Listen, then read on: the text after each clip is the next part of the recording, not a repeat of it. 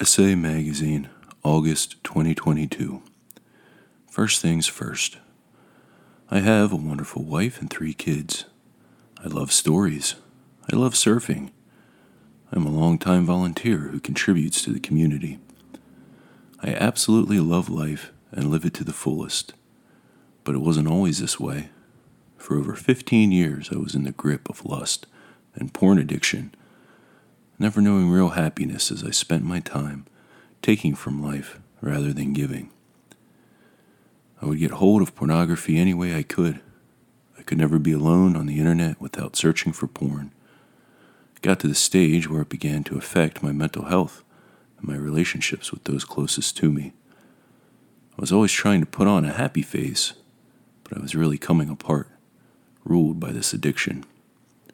I needed help. I had no peace mentally, emotionally, or spiritually. My wife and a close friend encouraged me to check out SA. By this stage, I was desperate and didn't take long to convince me to give it a go. I went along to my first meeting not knowing what to expect.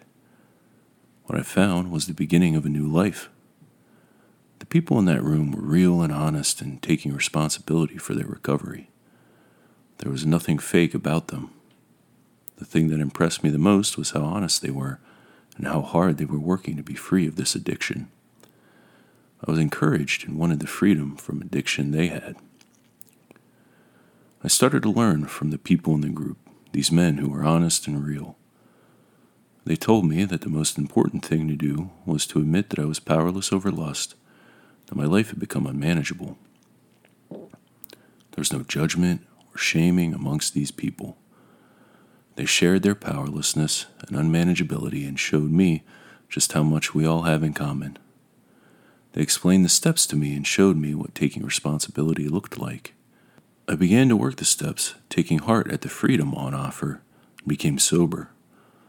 Life is not perfect, it is not rosy, but I came to experience reality, to live life on life's terms.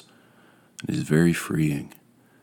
I have a good sense of perspective today. The slogan that inspires me most is first things first, as it inspires me to have healthy priorities, this program of recovery, people to be accountable to, placing practical filters on my computer and devices, taking exercise. I am enjoying a second chance at life and really enjoying it. I am under new management today. Calvin, Newcastle, Australia.